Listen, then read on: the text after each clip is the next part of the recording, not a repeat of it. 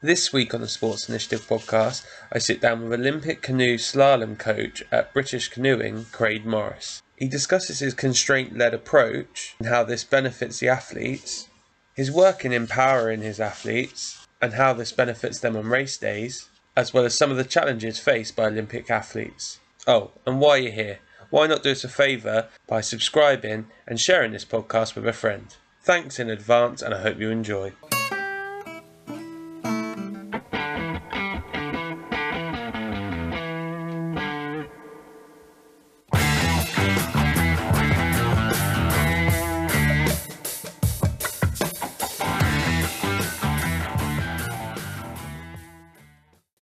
Perfect. So, Craig, listen, really appreciate you making a bit of time for me. I know that you've got a lot on, and really thankful that you've been able to make a bit of space. How are things your end? All okay? Yeah, fine. Thank you, Michael. Yeah, it's great to be here. Nice to press pause and have some time for reflection and learning with you.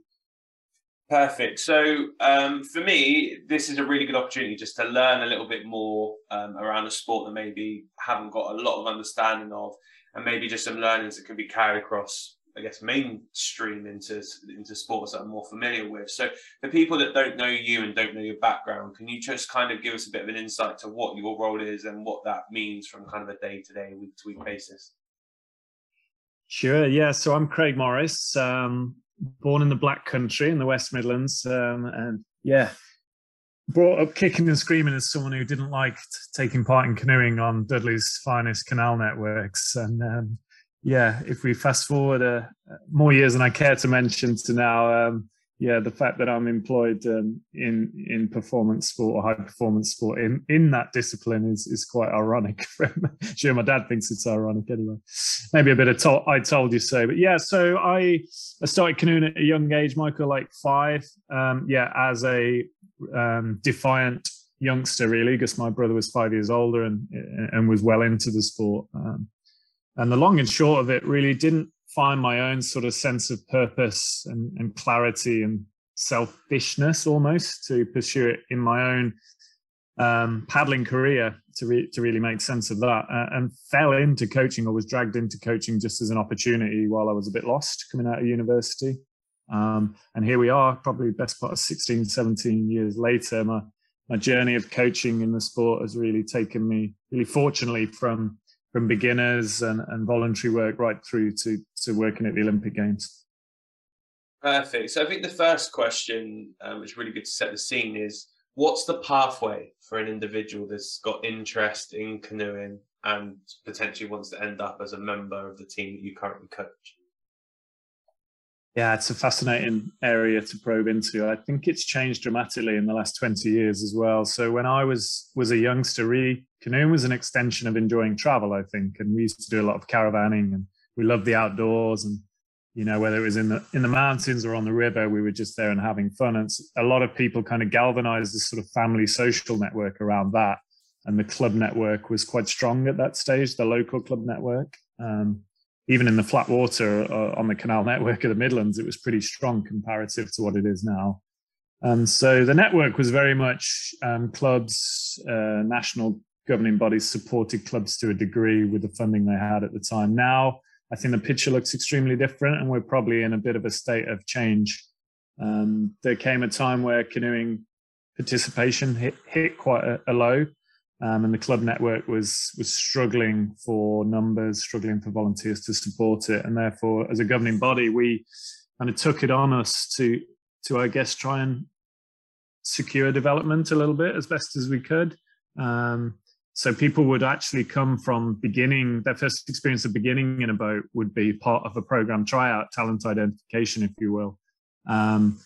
Through to then going on to pathways, and then maybe even haven't. I find it really strange, but the youngsters of today, who are now some of their top boats, have probably hardly ever, if ever, paddled on a natural river. So we might say they're spoiled, but we wouldn't do that publicly, obviously.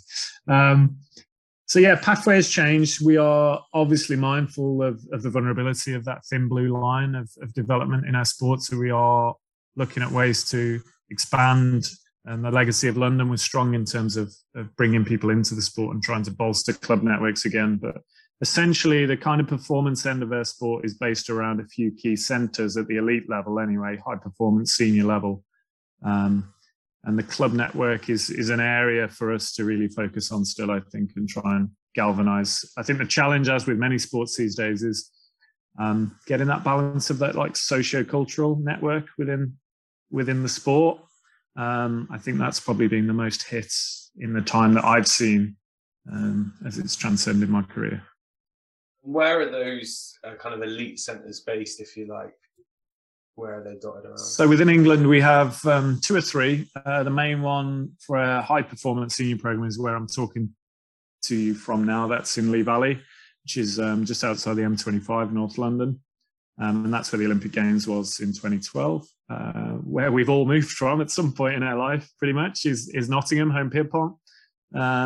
So Performance Centre there, I think, opened in 1985 and was the real sort of hotbed for canoeing for many of us. I went to university there to pursue my own canoeing.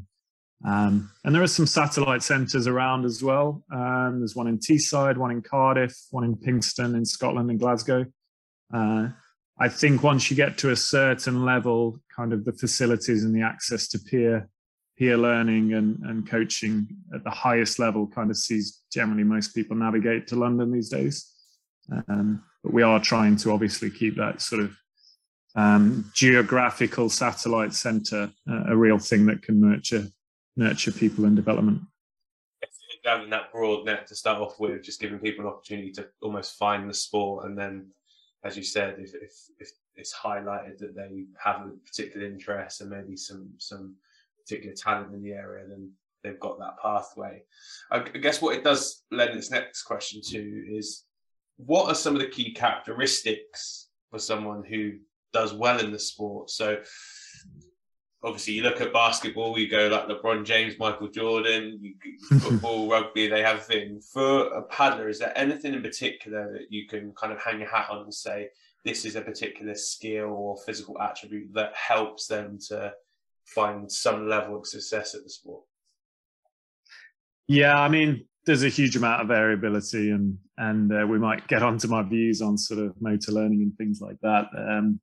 Just as a snippet, we've seen Olympic medalists in our sport with a height and weight range, that would be very significant from a physical perspective. So, one of our best paddlers over the years was 62 kilos and about 5'7", 5'8". But equally, you'll have guys pushing towards 90 kilos and over 6 foot. And similar on the female side, obviously different ranges, but there's no one way, I guess. There's no one type.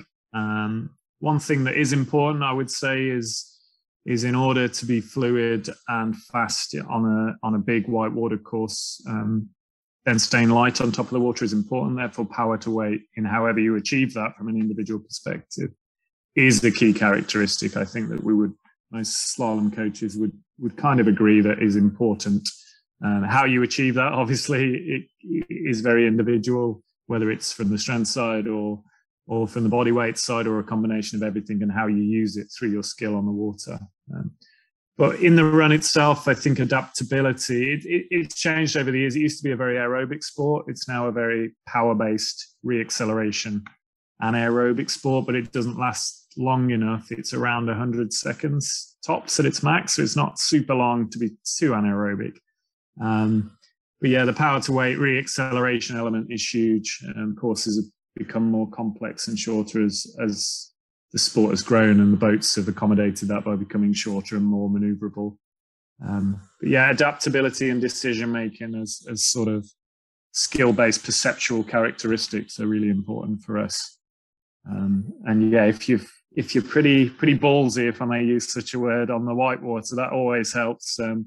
Because I think you pay attention to fewer information sources, that gives you more adaptability in the run to be fast. And for you guys, who obviously you're looking around, looking at the sport, how do you identify that kind of lightness on the water itself, or that power acceleration? How do you actually view someone's run and go, that's a characteristic they have, or something that actually with a little bit of tweak in here or there, we think that they'd be high potential in that area?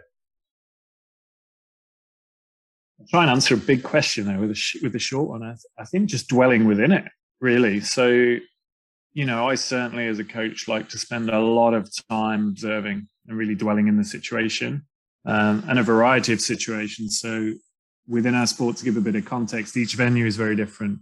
Each course is different. So there's no sort of gold medal course or track or time. There's no world record time because every course is different and every venue is different. And even if you imagine a riverbed as a kind of Lego block set, we can move the Lego blocks to change the river completely as well. So with that in mind, dwelling within and seeing individuals operate in a variety of contexts and how they adapt to those contexts is really critical. So you might, from a viewpoint more removed, be able to observe people who are perceived to be better on more flat water venues.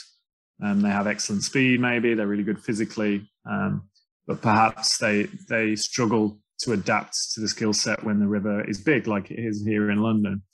So really kind of taking time with individuals, and that's important to do at a development level as well, dwelling within the situations and exposing people to a variety of contexts to see how they adapt and how they take up with things, and then I guess co-create practice design that nurtures that and facilitates that. And then obviously you've got the sort of more land-based training and where that fits into that complexity and what it feeds for the opportunities to deliver skill and lightness on the water in the training run itself or the race run itself. I guess looking at it from a training perspective, and I'm going to liken this a little bit to F1, just because I think that's a thing. Obviously, they break it into sectors, which allow you to figure out where people may be up or down within the part of the course, which I know you guys will do as well. But something, having spoken to a former driver on here previously, he'd mentioned is that the fluctuations between drivers from corner to corner and just kind of their natural style, and they'll go, well, I'll be down here because I know on the next one that allows me to put my foot down more and get through, etc. Is there that same variability for you guys in terms of when you're going through gates, someone may be up by 100th of a second in this bit, but actually because of the way they've taken it, it slows them down for the next gate that they're coming to, or it's harder to maneuver? And how do you manage that whilst you're observing it? Because I imagine you could very easily go at the end and go, right, who's the quickest? Okay, they're the best. But actually, if you're planning for a particularly technical course out in Eastern European, for example, the way people navigate certain gates might allow them to have more success in that particular region. Yeah, brilliant. I think what you invite me to lead on with there is there's a temptation in sport in the modern day of performance analysis, I think, to make the complex complicated, and therefore we're too quick to reduce it and to decontextualize the whole into the parts and assume that the parts will then add up to a whole. But that's not my experience of coaching and people's interaction with their environment. So I think whilst we do have an excellent analysis service that does break this down, it has been part of our journey of co-creating how we want to analyze and how much we bring in or how much we keep back. The skills are interlinked, they're in combination, because it's exactly what you talk about there in F1 is prevalent within canoe slalom. That if you reduce down things into manageable parts, you see a picture that isn't reality, because the parts are no longer interlinked, and therefore you can try and control the part, but you can't control how it transfers to the whole. And it's very much how I see skill. So how I see skill is very has a nice mirror to how I see the use of analysis, really. So yeah, obviously we keep our eyes open. There probably is a well-acknowledged thing as home advantage in our sport, in that the venues are so different. And it is a sport that when you want to dwell within, you need to spend a lot of time there. And because the courses are so different, the more time you spend there, the more courses you're exposed to. And therefore, the more experiences you have to learn where the invitations are to be fast in different ways. And watching the locals is very much part of everyone's, everyone hones in on a venue and probably analyzes the locals for a little bit. But again, it's not a copy and paste template, I think, which is maybe what your Formula One driver is talking about. It has to be contextual to the person interacting in the moment in that environment, and the car in their instance, or the paddle and the boat in our instance. Because I think a big part of our work is really a strength-based approach to coaching. And therefore, people have different strengths in different areas. And it's the aggregation of those strengths that kind of gives you a clearer picture. So we're often having to remind athletes that there's only one split that matters in the sport, and that is the total time. It's not the other 30 or 5 or 10 splits that the different nations might take along the way. The one that really matters, the highest order principle, is the total time. And how you achieve that is interesting, but really important that it's embedded within the whole when you look at it, I think. This brings me really nicely to a question I think you may have, from my previous research, some opinions on, is kind of the skill acquisition side for an individual. So your sport is obviously going to be really big on trying to develop and hone particular skills to navigate the water as best they can. In your experience, or kind of from your perspective, how have you gone around teaching individuals skills? And what have you had the most success where it's allowed them to translate it from maybe a closed environment whilst you're practicing to then kind of in the heat of the moment when you're traveling however many miles an hour down, getting splashed in the face and stuff, they're able to translate it into that maybe chaotic environment? Sure, yeah, you invite me to a very passionate topic, Michael, so thank you. You reminded me there, I do have an opinion, and I think a friend of mine tells a slightly rude joke where we all have opinions. But in reflecting to my early coaching years, I'm not sure I did have an opinion on what skill acquisition was, and that's interesting. So when I reflect back on it, I had a number of jolts that have led me to consider my early coaching years as what I would call a jigsaw coach.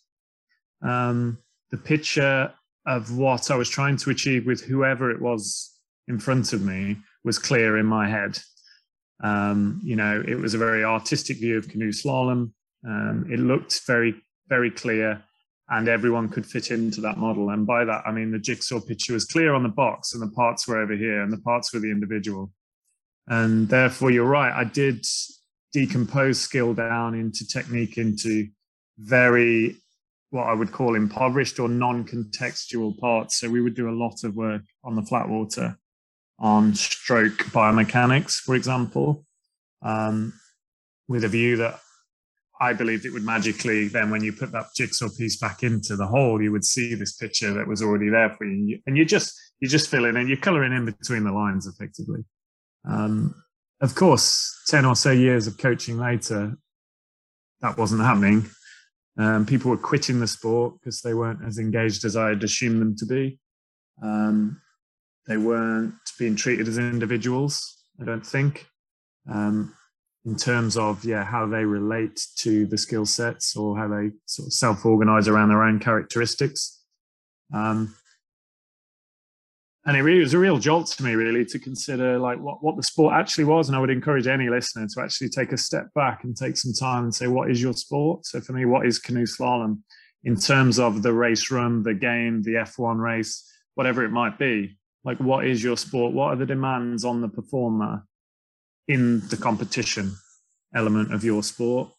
And how well does your practice methodologies align to that? And when you asked that question to yourself, what is canoe slalom? What was the answer that you then got back, or what's the answer that currently you've ended up with, which has allowed you to have this viewpoint?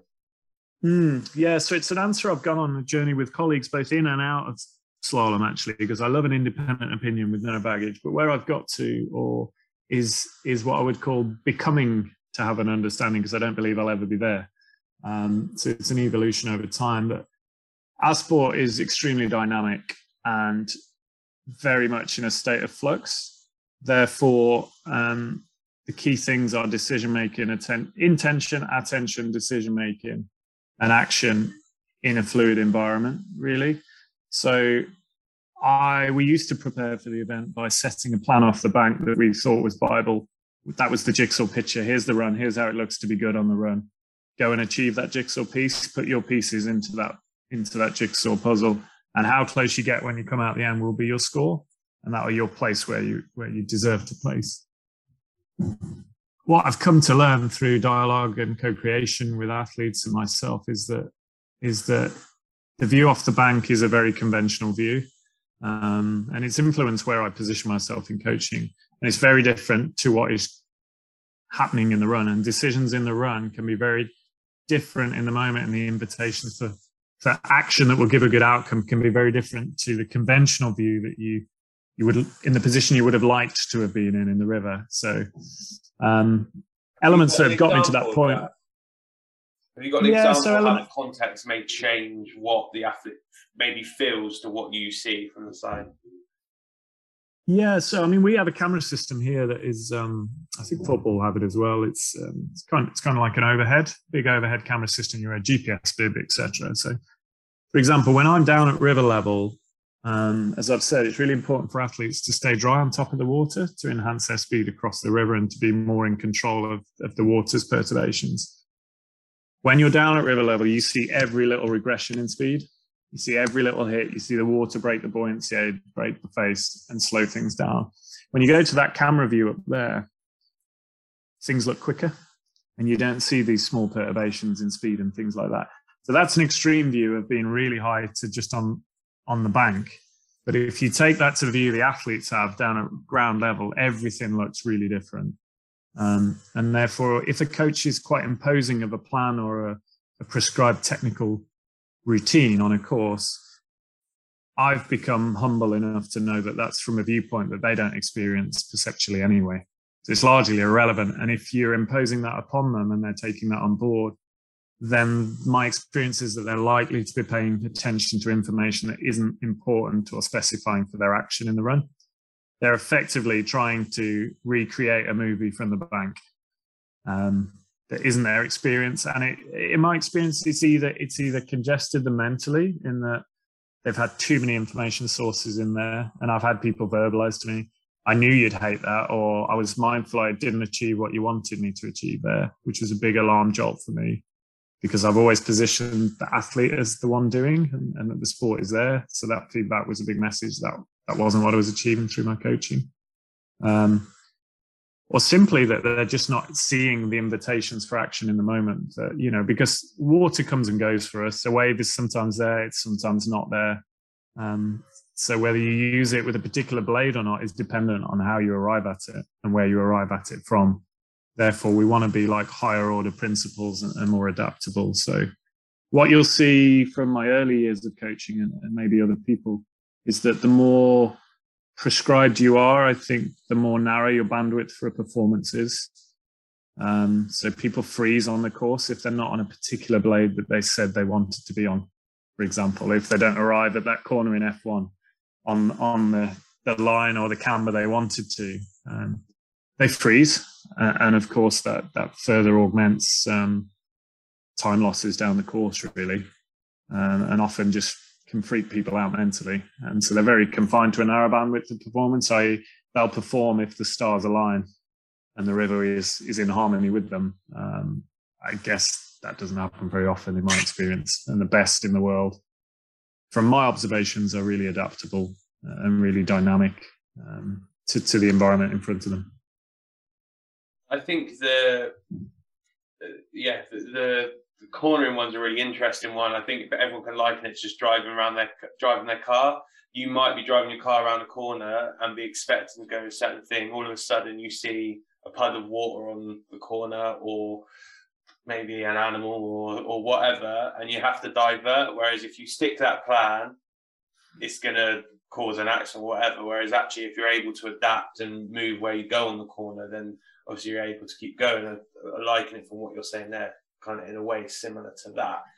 My next question off the back of that is, how do you support them to, one, be comfortable with that, and two, kind of learn that adaptability, decision-making in the moment mindset? Because I imagine, one, it's at times maybe not the most common view. I'd imagine they probably have had experiences of coaches are going prescriptive of, this is the line you need to take, this is the type of blade you need to use, this is the body shape you need to be in.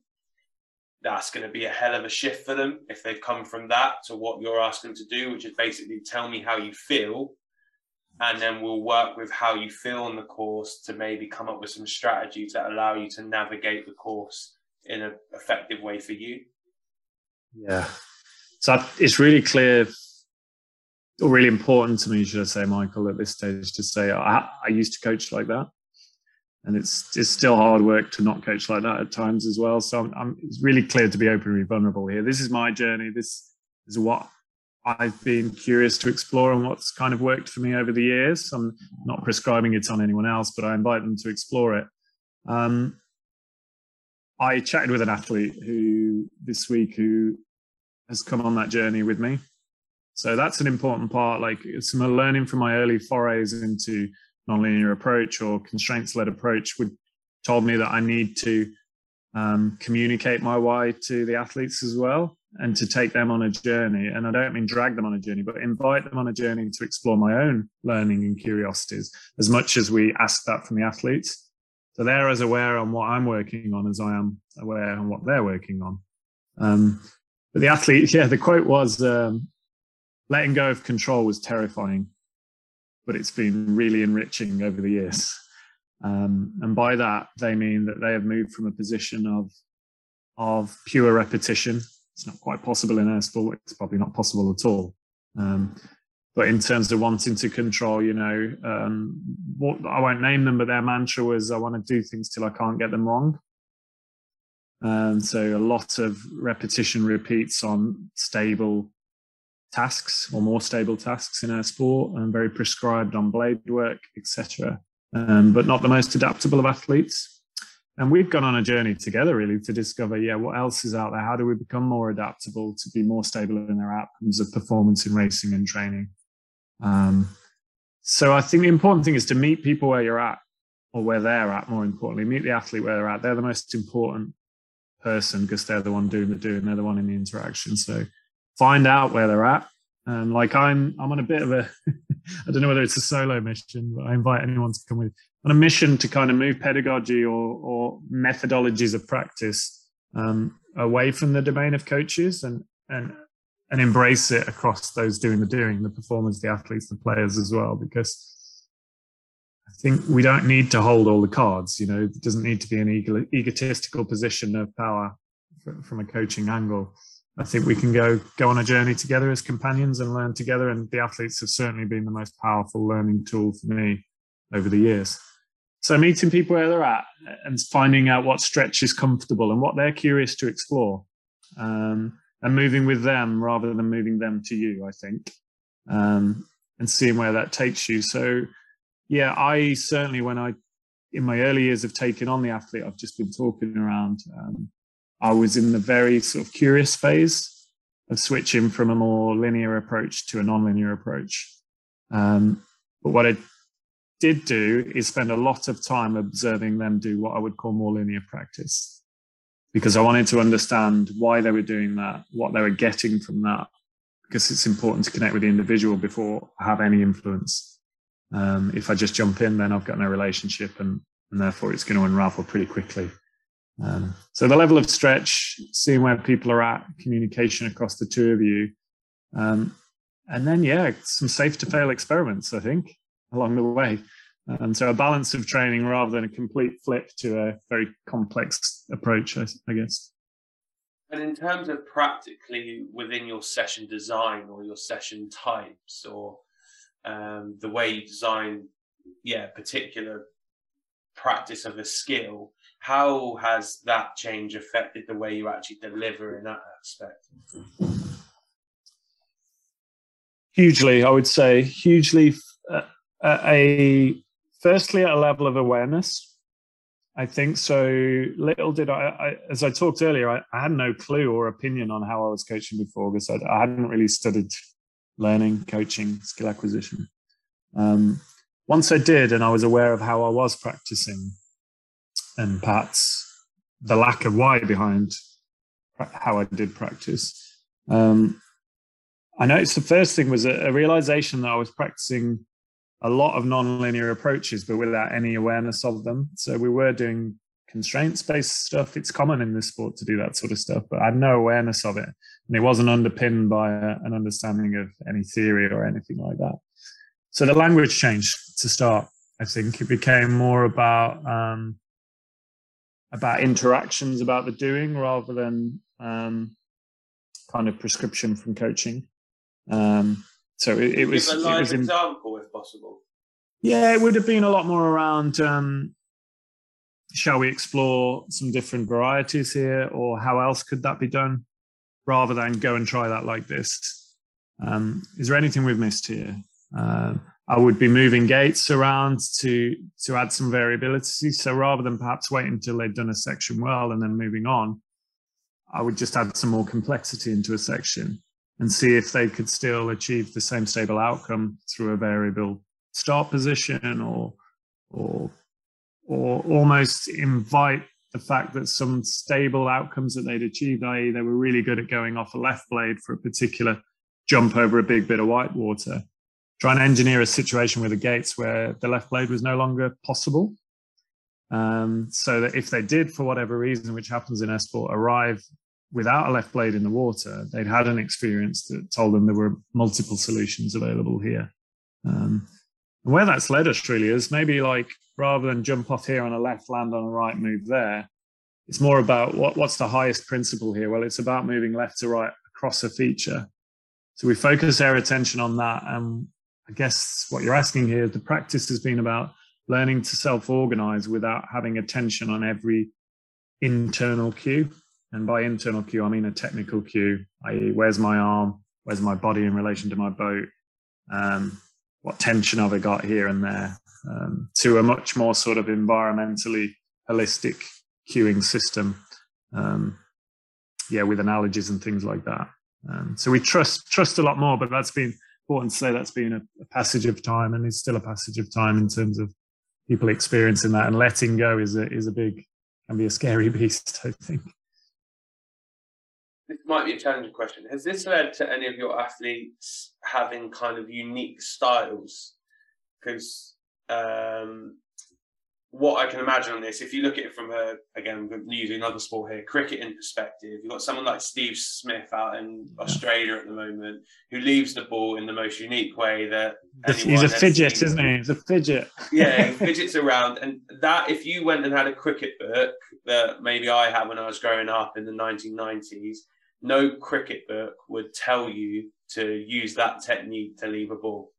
And no one would say, when they're doing the Sky Sports analysis, this is a really good and effective way to do it. But actually, he's found a technique that is useful for him and the way that he plays as an individual. So I'd imagine and I could be wrong, but from what you're saying there, it seems like you could end up with athletes who have quite unique styles because they just come up with solutions that's right for them at that moment, or with their body type, or the way that they navigate a course. Yeah, absolutely. Personal experience, Michael, and I'll be like really, really direct with this for a bit of impact, is I've tried to shoehorn people into a style, and it was very unsuccessful. Like, I banged my head up against a brick wall, trying to complete that jigsaw and have everyone look the same. And it didn't work. So the biggest change has been that flip to viewing what is good or what is quality as the outcome of the task. As you say, as the outcome, like Steve Smith's one of the highest, scoring run scorers in world cricket, etc. It works. It might not look like David Gower for those purists, but it works. So it's like what I call an end in mind approach. We focus on the outcome of the task and the stability of the outcome in the task, not one way of doing it, not consistency. I'm really clear with the definition difference between that and stability. And we work backwards from that, rather than the approach of the jigsaw, which is, I want it to look like this. I'll work on the component parts, put it into the system to look like that, and the outcome will look like this. And we'll all play like David Gower or leave like Jeffrey Boycott, whoever it might be. So yeah, of course you get uniqueness because you embrace it and you allow it to be explored. And that's permissions is so important. Like, we have to be mindful of the perceived power, and I'm careful to use the word perceived, or the perceived position of power, and how poorly that can be used with coaching to suppress people's individuality and to suppress their expression and their uniqueness. And because we all want creative athletes, but yet I've been guilty of doing everything to suppress creativity over the years. And now, sort of 15, 16 years on, I'm trying to invite it at every opportunity and and are really clear to affirm it at every opportunity as well. So yeah, uniqueness is key. I mean, everybody's unique. Somebody asked me in a university lecture the other week, do you train adaptability? And I said, well, it's happening whether you like it or not. So yes, we try and embrace training it because that's important, because people self-organize in really individual ways for various reasons, a multitude of reasons. So therefore, running with it makes sense to me now, rather than trying to suppress it and control it into a predetermined view of how it should look. Okay, so I guess my next question off the back of that is, if an athlete's struggling with a particular technique or particular turn or a particular gait style, for example, how do you then go around supporting them if they've tried a variety of different actions or ways, but they're still having challenges with it, and that might be their area for development, because for them to reach the top 10 or top 5, that is an outcome that ultimately they're losing a lot of time on, and they need to have greater levels of success. How do you go around supporting them develop in that area? Sure. I mean, start with communication, first of all, try and understand their first person experience of it. And then from a practical perspective, I'm fortunate. I work with very few athletes and I'm full-time. So we have a really rich environment where we co-create a lot and the athletes lead a lot of the interactions. So I'll try and zoom out to a broader view a little bit. I think we would scale the task. So rather than decompose it, i.e. break it down into its parts, we would scale it. So we might scale it to be a less complex version of the task, but it would still hold the information in the environment that the task they're struggling with. So it would still take place, some key principles of representative information for me. It would still have water, it would still have poles, the gates that hang over the water. It would have consequence, i.e. you'd have an awareness of time gain or loss because it's within a broader sequence. And some other elements around that. But yeah, essentially we would scale the task and break down, or we'd move environment a little bit. So obviously the course itself is not just one level playing surface like a football field is. It's very different in each of its sections as you navigate the river. So you can kind of work on similar skills in different contexts. So that is something I might ask the athletes. So one session that I run quite regularly is we have a real clarity of intention of what someone wants to work on in a skills session. I'm invited then, because of time constraints, to set the environment, to create the environment. But what I'll do is I'll over-create the environment with a multitude of options. And then the athlete will paddle down that, have a look at some of the tasks available to them, and then opt into the ones they are most curious to explore. So in your context there, if they are struggling, they know they can scale it themselves with their own motivation and determination to do so. And so we'll work together on that. But yeah, scaling to a level that we're clear that the slice of the game or the slice of the race run still has information that is representative of the race. But it could be a really small, if someone's really struggling, we've scaled it to be a really small slice, but it still looks like canoe slalom. We're not sat on a Swiss ball in the gym trying to achieve the skill that we're struggling with on the water, if that makes sense, with the poles and the environment and the light, etc. I think that's really interesting around the overstimulating the environment, allowing them to then choose or explore what's appropriate for them at that time. I'm just thinking how you could maybe maneuver that into a football session or into a rugby session, into a team sport. How do you overstimulate the environment and then say, right, this is the outcome we're looking for. What are we going to do? I think that's a really interesting principle, maybe something for me to think about moving forward, and kind of how I can maybe expand on that a little bit, if I may. So it might, hopefully be useful for someone. So I think in your early coaching, certainly in coach development, it's true for me. You really push to have a session plan for every session, and you push to have written reflections or verbal reflections from every interaction.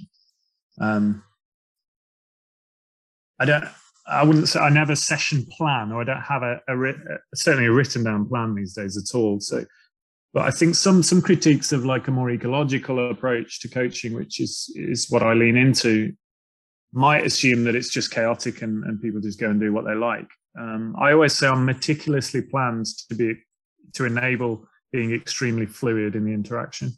So in that example there, I've used a really deep understanding of the athlete's intentions and motivations to practice and where they want to evolve this skill and what they're curious to explore, to meticulously plan an environment or create an environment that I believe invites opportunities to explore it.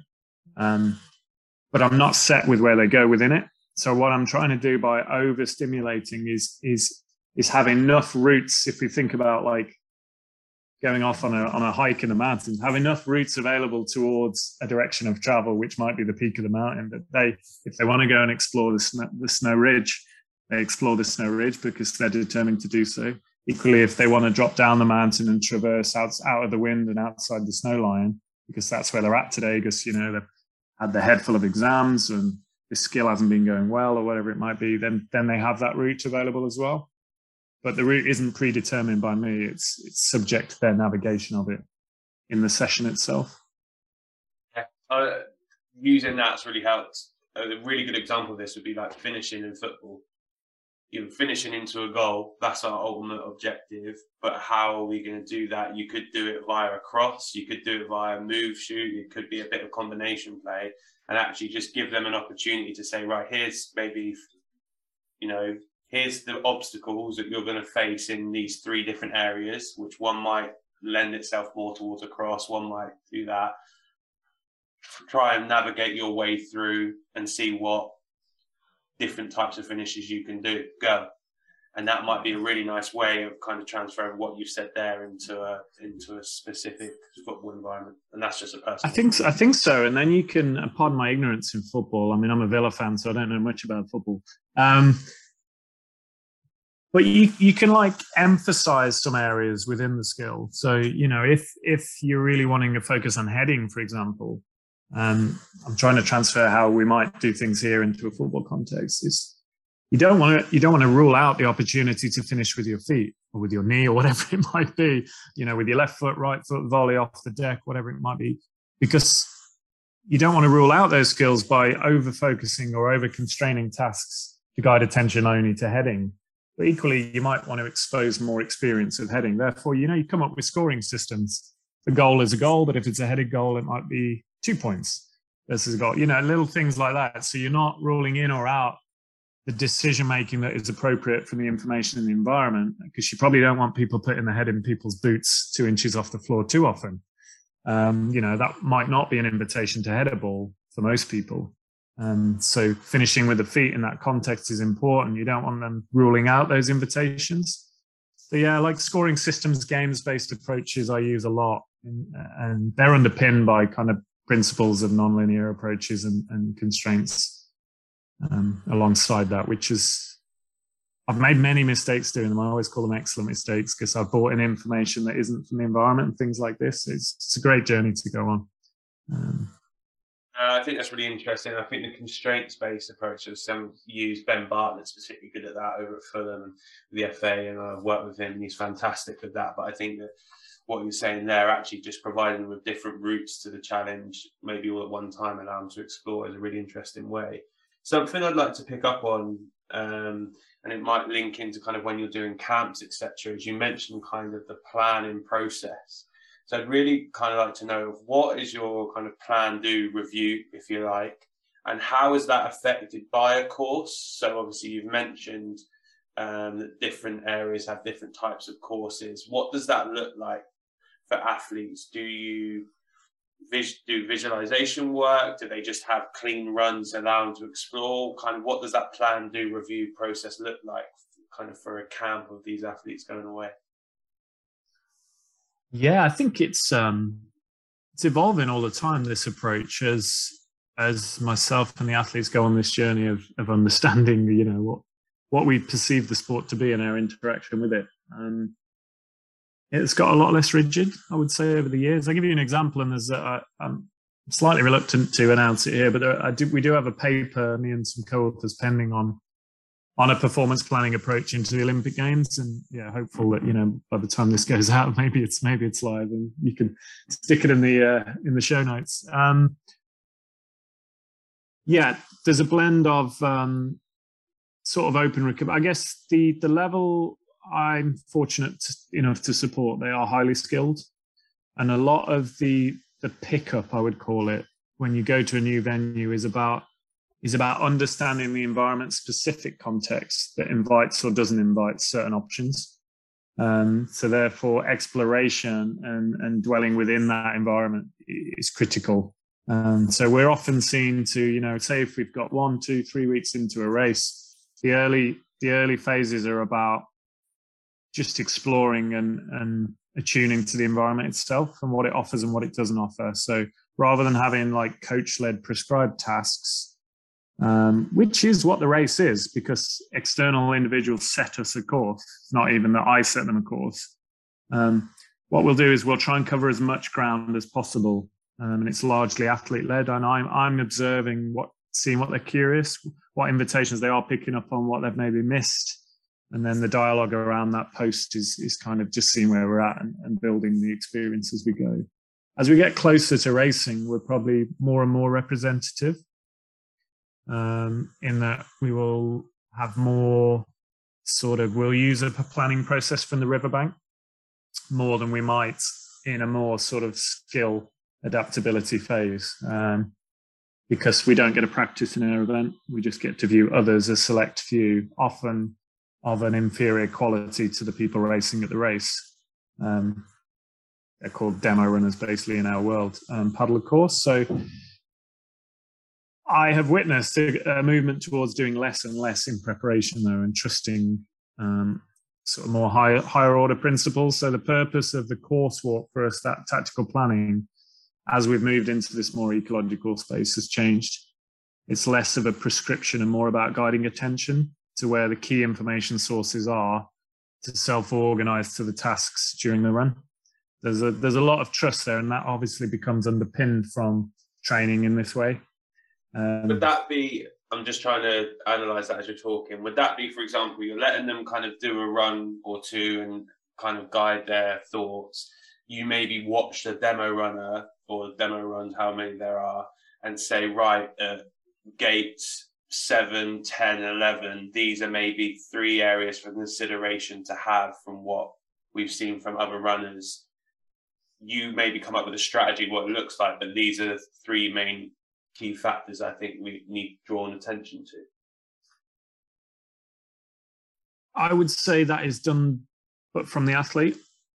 So the kind of lead in training and things like that would be very different to what we would call performance training. So we're exploring at the moment, which the paper is on, an adaptation of Fabian Otte, who is in football actually. He's a goalkeeping coach at Borussia Mönchengladbach at the moment.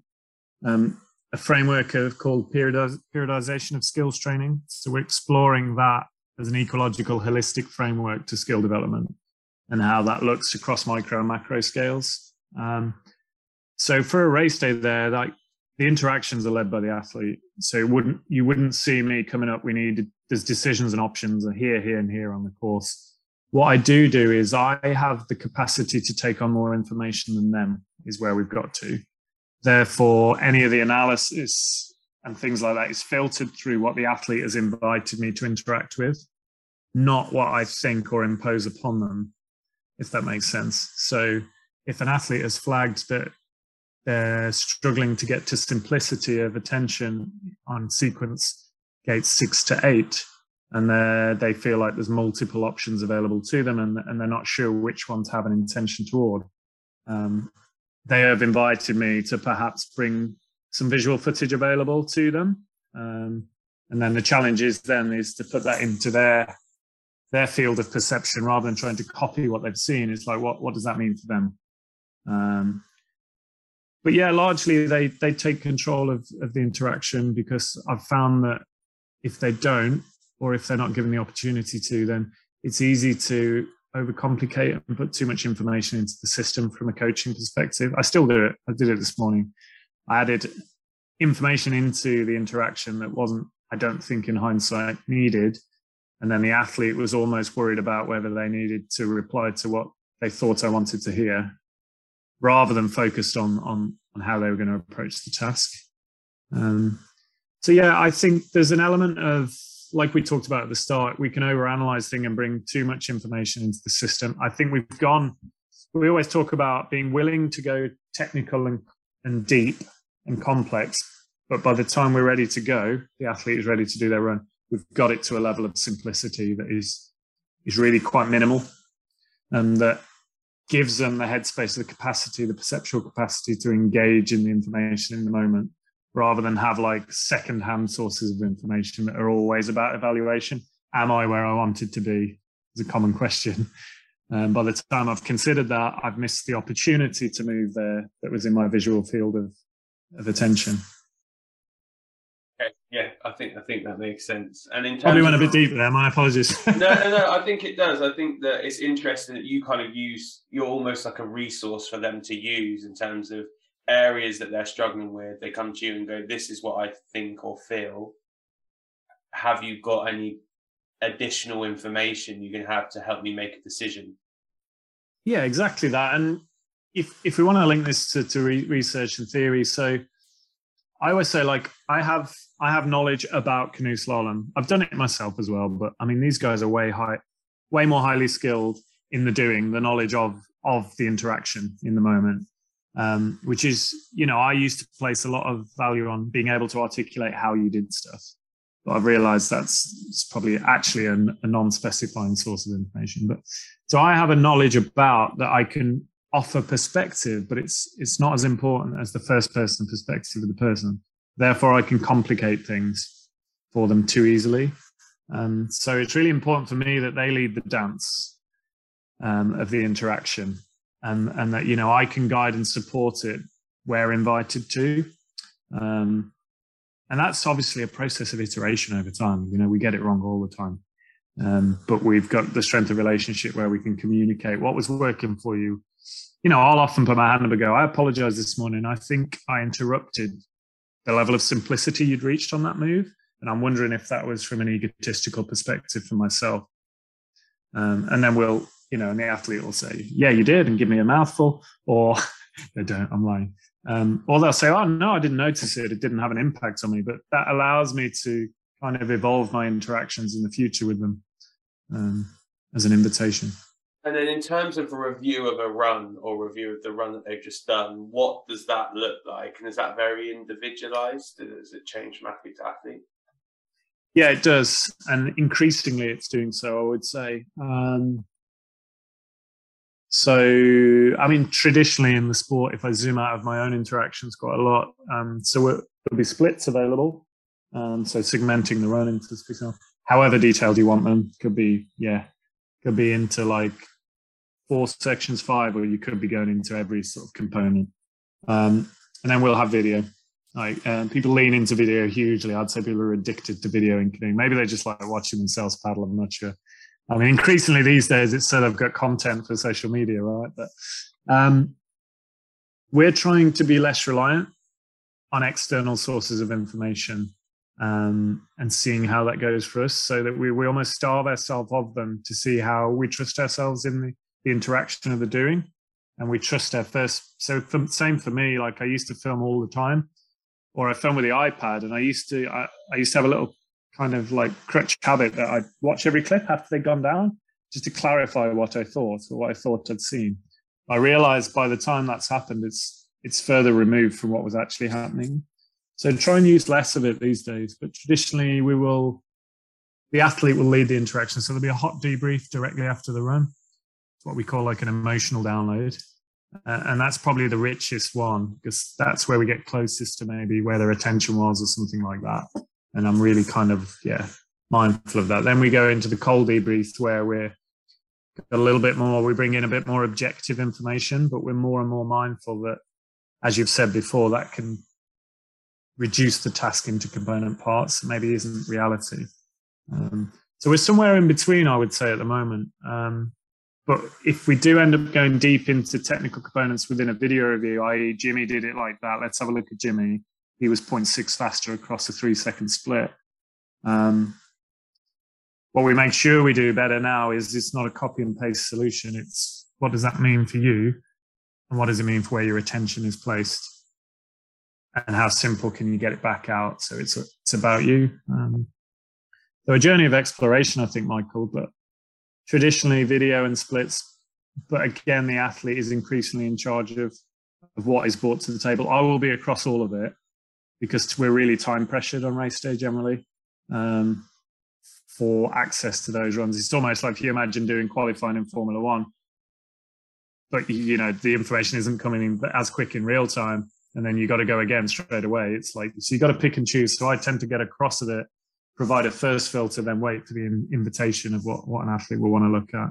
Because I think there's no rules. Like, I don't think we know that watching video makes you faster on the subsequent passage. So I'm always looking to rupture tradition a little bit and say, what's the purpose of what we're doing here? Yeah, I had a really interesting one with a guy called Tosh Farrell the other day, who we used to work for Everton, and he said one of the techniques he used to use with the kids when they were learning skills and stuff is to get them to talk through as they're doing it. So what they feel and how they feel as a way of thing.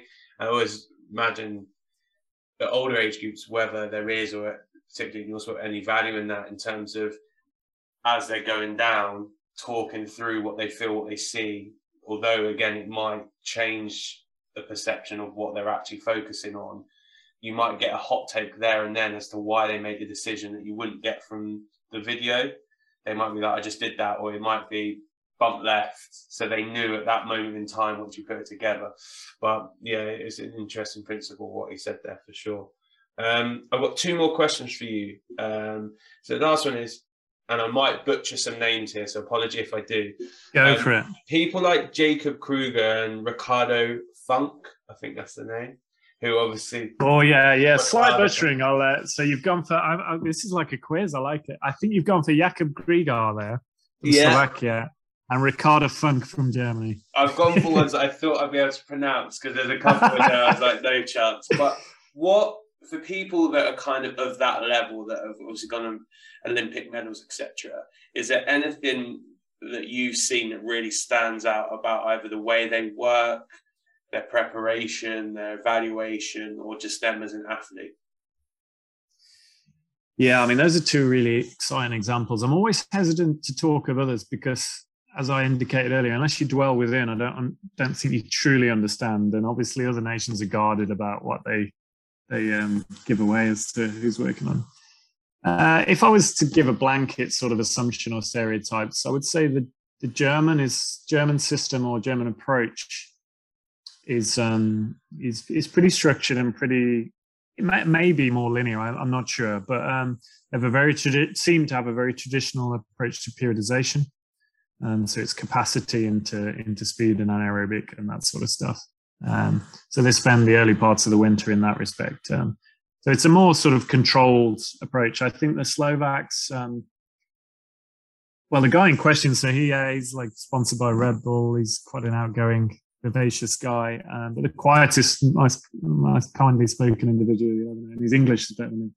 Yeah, I think he would probably train in a more variable environments to maybe Ricardo, but again, I'm not too sure. But it's really interesting in our sport, Michael, because the sport itself dictates that variability is inherent and adaptability is inherent, as I would say it is in all sports, but in ours perhaps more than some.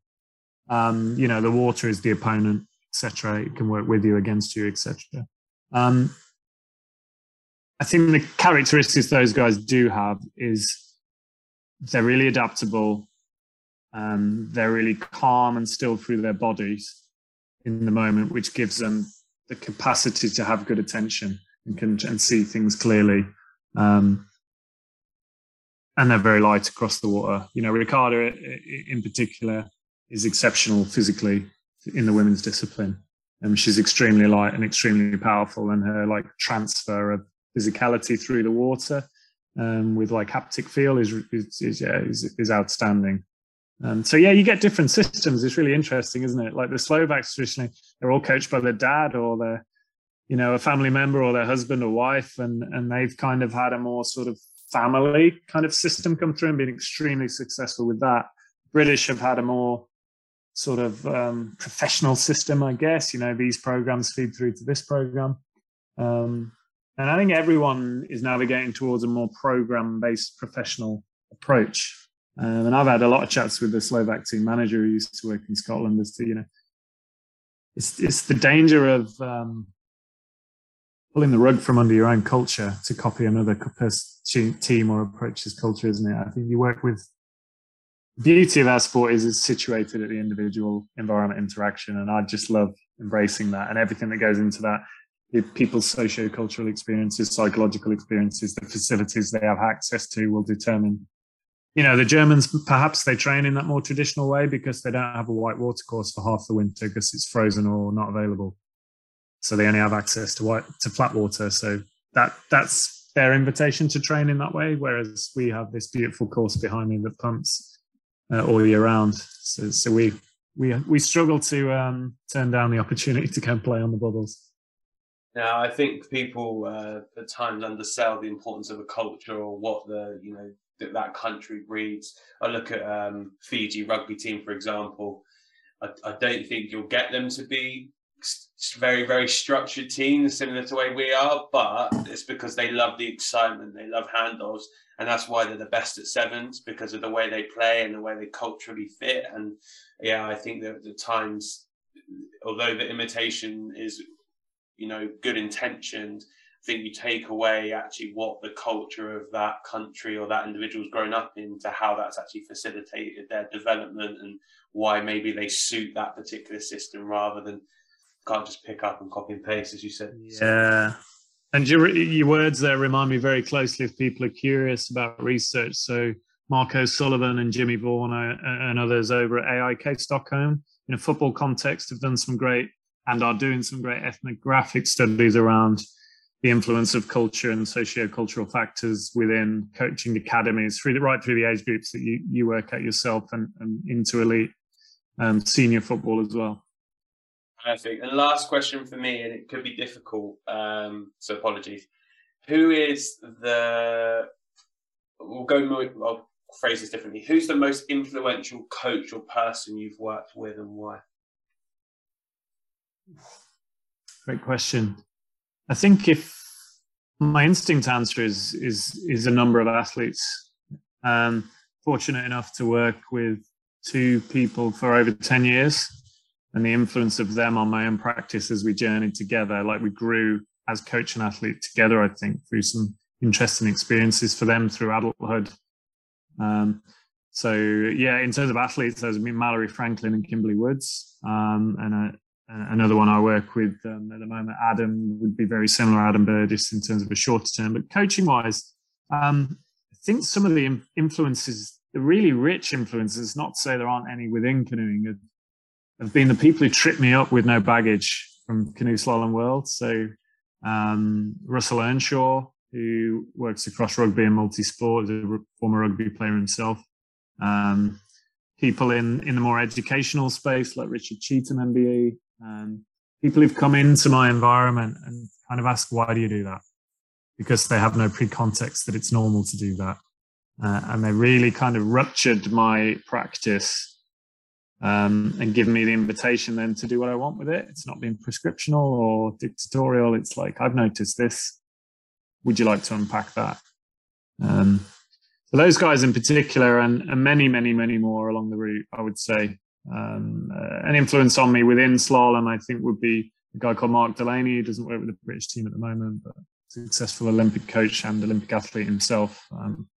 And the more I grow into a more ecological space, the simplicity with which he managed to get to in viewing canoe slalom was really exciting for me to be able to kind of further understand. I wasn't ready for it in my early years, but I think you really have to know a sport to get it to a simple level, don't you? And yeah, he was the epitome of both there.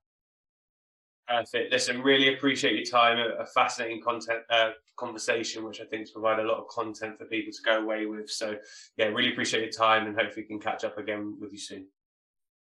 Thank you, Michael. All the best.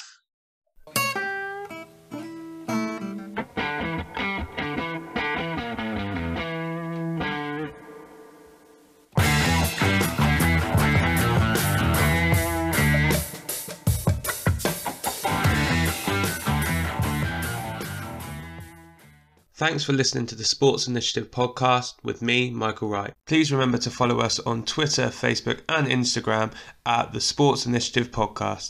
and share this podcast with friends and family. I'll see you next week.